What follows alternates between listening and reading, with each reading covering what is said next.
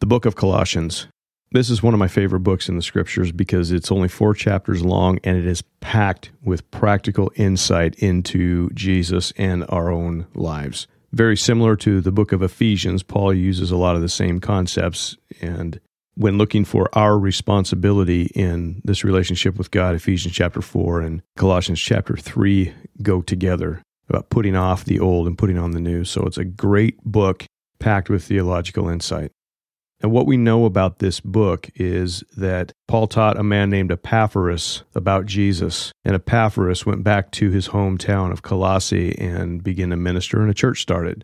But as was the case in many churches, a lot of false teaching crept in, some weird things, and so Paul wrote this letter to them, not ever coming to the church of Colossae, rather having a burden for them, understanding that, this new move of God in this city was under attack at the very beginning, just like it is everywhere. With every believer, when they come to Christ, all of a sudden it seems like they're inundated with all of this negativity and crazy stuff because the enemy does not want people to know the truth about God.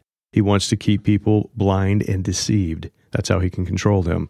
So Paul, feeling the need as an apostle to write them a letter and at least give them some things to chew on for a bit, he writes the book of Colossians. So chapter 1, verse 1, Paul, an apostle of Christ Jesus by the will of God, and Timothy, our brother. But Paul was an apostle, or one who was sent. That's what the word means. And he was sent by God to do a specific task. And he qualifies himself in this letter, just showing him, hey, I'm an apostle. I have the authority to teach about Jesus. And again, he never visited the church of Colossae, as far as we know, so his introduction is what he has. So he tells him, I am an apostle, not merely a disciple of Jesus. And he had been sent by the Lord himself. And Timothy was also with Paul at the time of his writing. Verse 2, to the saints and faithful brothers in Christ at Colossae, grace to you and peace from God our Father. A saint is someone who has the Holy Spirit of God dwelling in them through faith in Jesus. And Jesus said, He's going to send the Holy Spirit to those who love him. In John chapter 14, verse 15, if you love me, you will keep my commandments, and I will ask the Father, and he will give you another helper to be with you forever, even the Spirit of truth, whom the world cannot receive because it neither sees him nor knows him.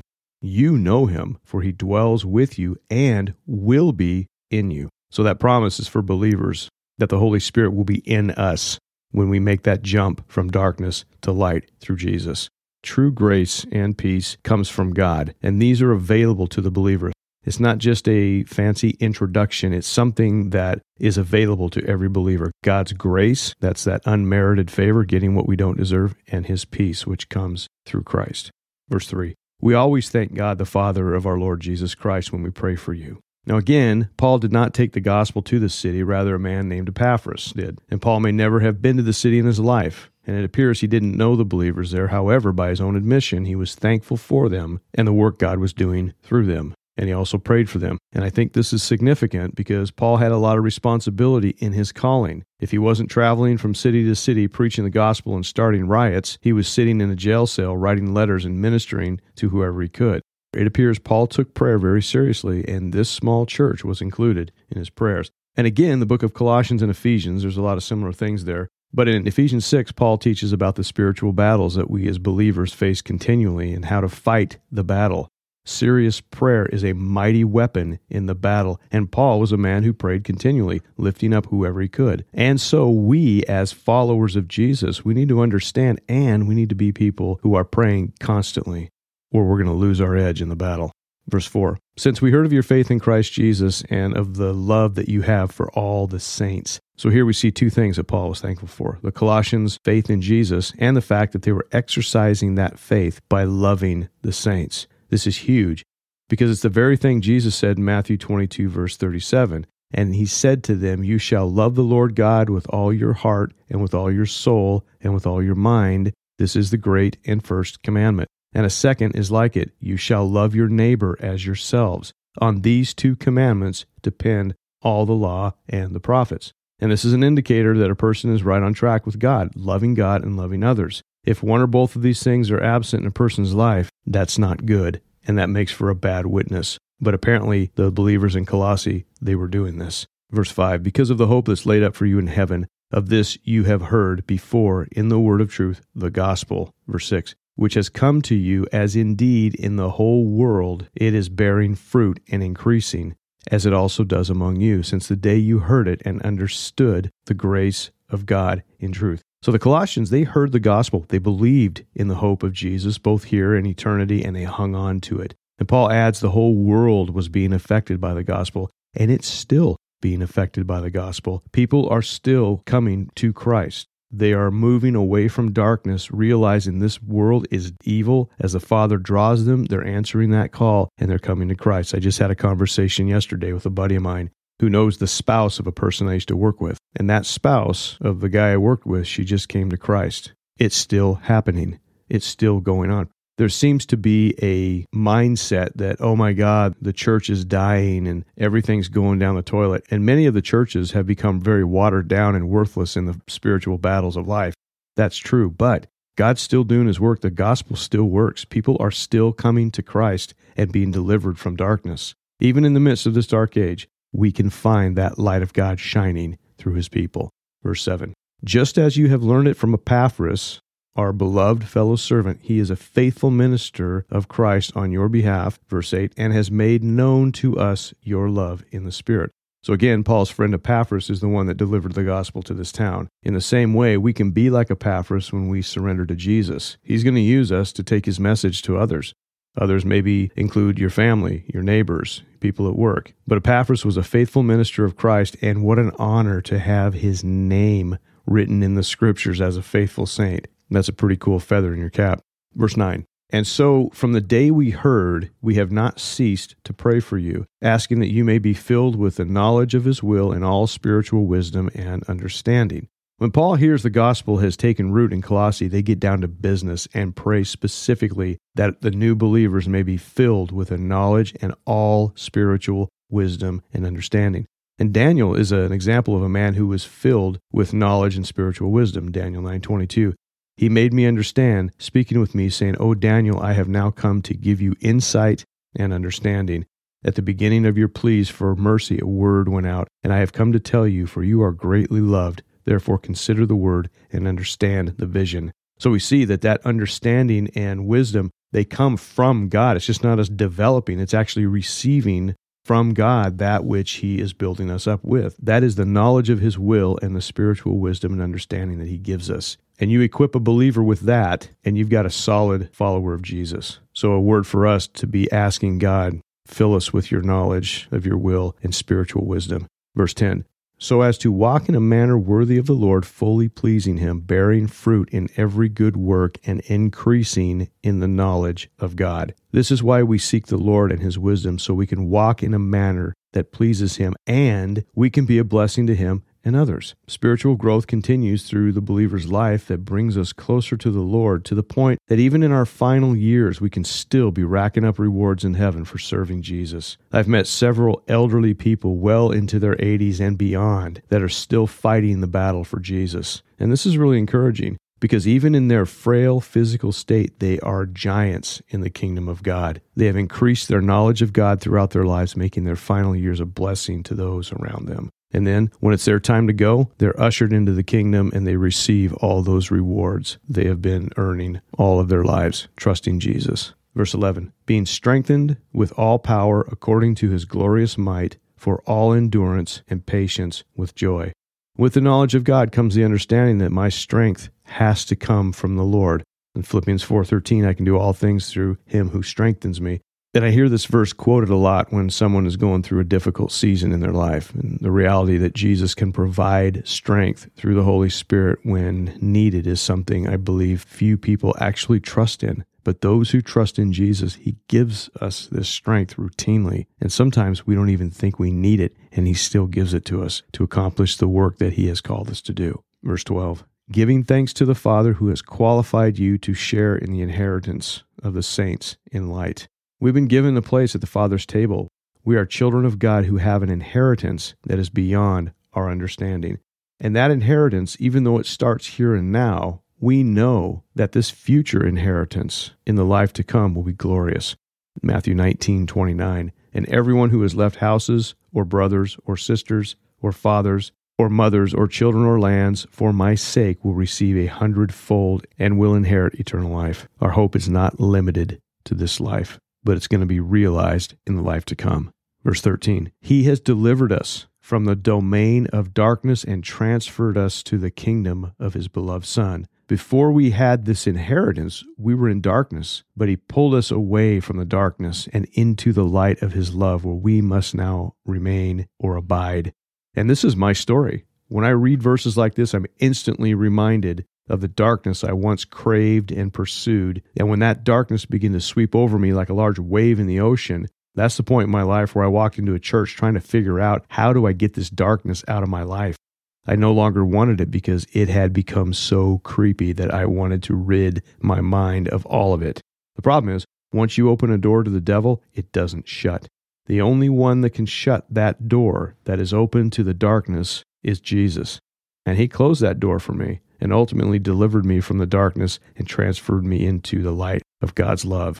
Verse 14, In whom we have redemption, the forgiveness of sins. The kingdom of God belongs to those who are redeemed and forgiven. And this runs contrary to those who feel they are good enough for heaven without really knowing Jesus. And these will often believe that heaven is for good people and hell is for bad people, when in reality that's totally false. Heaven is for those who have been redeemed or purchased back from an unpayable debt of sin. We can't show up in heaven with all of our sin not paid for and expect to stay there. It doesn't work that way. Our sin must be taken out of the way in order to remain in the presence of God's holiness. And those who don't think that they're bad are totally deceived. We are all wicked by nature, but those who believe upon the Lord, who have received salvation through faith, have that redemption. Verse 15, He is the image of the invisible God, the firstborn of all creation. And Paul now begins to address something that was being introduced into the church at Colossae, along with other churches in the region, and that is false teaching. People were teaching things that were contrary to the Scriptures, and one of these heresies taught that Jesus was not a physical man and He was not the Creator.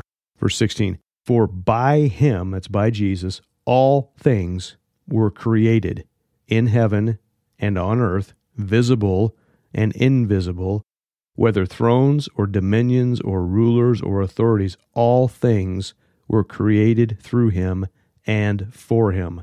So not only did this heresy come in and affect the ancient world, it's still taught today. But Paul makes it clear that Jesus is eternal, He was present at the beginning, and through Him all things were created. And for many people who are in the church, they don't believe this because they don't know Jesus. He is the Creator God. In the beginning was God. He was God.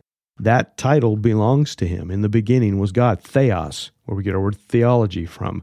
Jesus created everything. That is an essential doctrine of the New Testament. And if we don't believe that, then how is His sacrifice sufficient if He wasn't a perfect sacrifice? He was God in the flesh, the Creator of all. Verse 17, And He is before all things, and in Him all things hold together. So not only was everything created by Him, Paul states that Jesus also holds things together, which adds a little more depth to the notion that Jesus was simply a good moral teacher on earth who spread His influence through His teaching and lived a super moral life. The reality of Jesus, when looked upon in the Scriptures, is one of unbelievable power.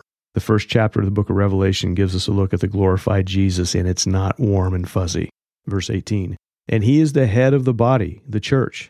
He is the beginning, the firstborn from the dead, that in everything He might be preeminent. Jesus, being fully God, did put on flesh and dwell among His people. His birth was not His beginning, nor was His death the end. It was a parenthesis in His eternal role where He lives among His creation and died after living a life without sin. His death was the payment for our sin because we couldn't pay the debt. And His risen and eternally glorified body became the first fruits of the dead. There were others raised from the dead throughout the Scriptures, but that was a temporary resurrection. They would end up dying again. It was for a purpose. But Jesus was the first to die, rise from the dead, and enter eternity with a glorified body. Therefore, He's the preeminent one. Verse 19, For in Him all the fullness of God was pleased to dwell. Jesus was fully God and fully man. Verse 20, And through Him to reconcile to Himself all things, whether on earth or in heaven, making peace by the blood of the cross. The payment for our sin was satisfied by his sacrifice on the cross. Romans 5:9, since therefore we have now been justified by his blood, much more shall we be saved by him from the wrath of God. By his blood we are saved, meaning that sacrifice, the blood that was shed for us. Instead of our blood being shed, his was. Verse 21, and you who were once alienated and hostile in mind, doing evil deeds, verse 22, he has now reconciled in his body of flesh by his death in order to present you holy and blameless and above reproach before him. So his death on the cross not only paid our penalty, but it also allows Jesus to present us holy, blameless, and above reproach. We get an undeserved, approved status before God. And we were indeed once alienated and hostile in mind, doing evil deeds. And anybody who thinks that they weren't is deceived. But he received us, and he reconciled us. 2 Corinthians 5:21, for our sake he made him to be sin who knew no sin, that in him we might become the righteousness of God.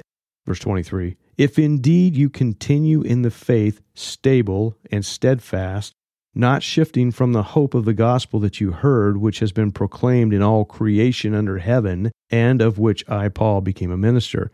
So now our part. Salvation's a free gift, but that doesn't mean life is a free ride. We have a lot of responsibility before God to live this life out as a witness for him, trusting him, relying on him, believing in him, following him. Because he paid that penalty for our sin, we have now been bought with a price. 1 Corinthians 6:20, for you were bought with a price, so glorify God in your body. We need to remember that. We were bought with a price. We are owned. We are not our own any longer. We belong to the one who purchased us. The devil owned us before Jesus. That's kind of the natural default for humanity. You are spiritually owned and manipulated and deceived as an unbeliever without even knowing it. That's man's default spiritual condition, to rely on our own understanding, do things in a manner that we think are right and not realizing we're blind. But when we're bought with the blood of Christ, we now have a new master. The devil is no longer the one pulling the strings.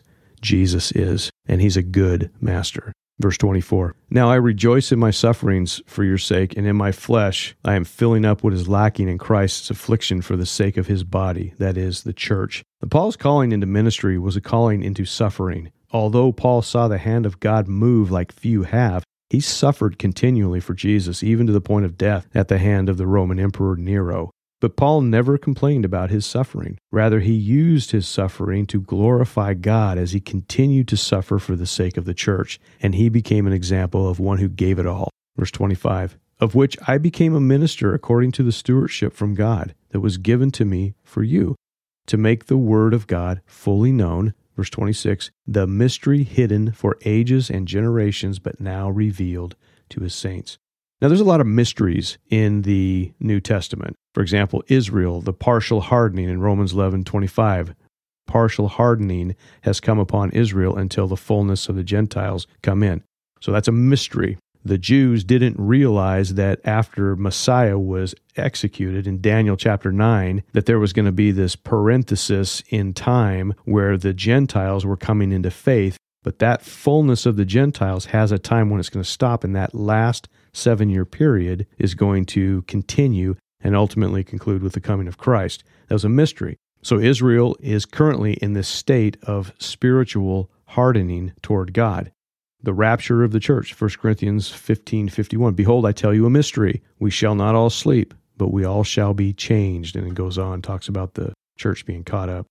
The Gentiles are now part of the family of God. That was a mystery in Ephesians 3:6. This mystery is that the Gentiles are fellow heirs, members of the same body, and partakers of the promise in Christ Jesus through the gospel. And that was scandalous to the Jews. They're like, there's no way the Gentiles, all these non-Jews coming into this relationship with God. But yet that was another mystery, that yes, the Gentiles are now going to be a part of God's family through faith. And Christ and the church is a mystery. In Ephesians 5:32, this mystery is profound, and I am saying that it refers to Christ and the church. So all of these things were mysteries. They were things that weren't revealed until the appropriate time. And so Paul here is saying this mystery that's been hidden from generations is now revealed to the saints. Verse 27, to them God chose to make known how among the Gentiles are the riches of the glory of this mystery, which is Christ in you, the hope of glory.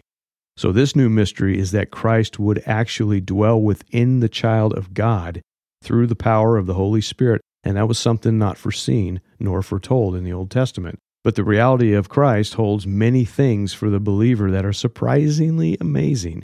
And having the Holy Spirit actually dwelling within us makes us a temple where God would meet with his people. In 1 Corinthians 6:19, or do you not know that your body is a temple of the Holy Spirit within you, whom you have from God? You are not your own. And again, this verse 20, you were bought with a price, so glorify God. That mystery that Christ is in us, this is a new move of God. The Holy Spirit is now moving through us, in us, empowering us to do the things that God has called us to do. It's pretty cool when you realize God's Spirit is in you and you begin to trust in that.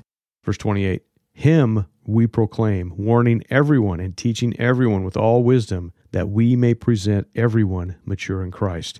And this is the Jesus that Paul knew and taught, the God-man who has reconciled to himself by his all-sufficient sacrifice and dragged us out of the power of darkness into his marvelous light. And Paul's desire is obviously not just to tell people about Jesus, but to spur them on into maturity in Christ, not just leaving them as infants where they're nursing on milk, but to give them solid food so they can grow and they too can take the gospel out and share it. Verse 29, for this I toil, struggling with all his energy that he powerfully works within me. The men and women like Paul throughout history gave their all for advancing the gospel, and they deserve our respect. They are our examples who selflessly sacrifice so much for the cause of Christ. And in this world, in many cases, they received so little. But in the kingdom of God, we will see these mighty warriors of the faith, and we'll get to tell them how they encouraged us to serve our King and how they served as our examples.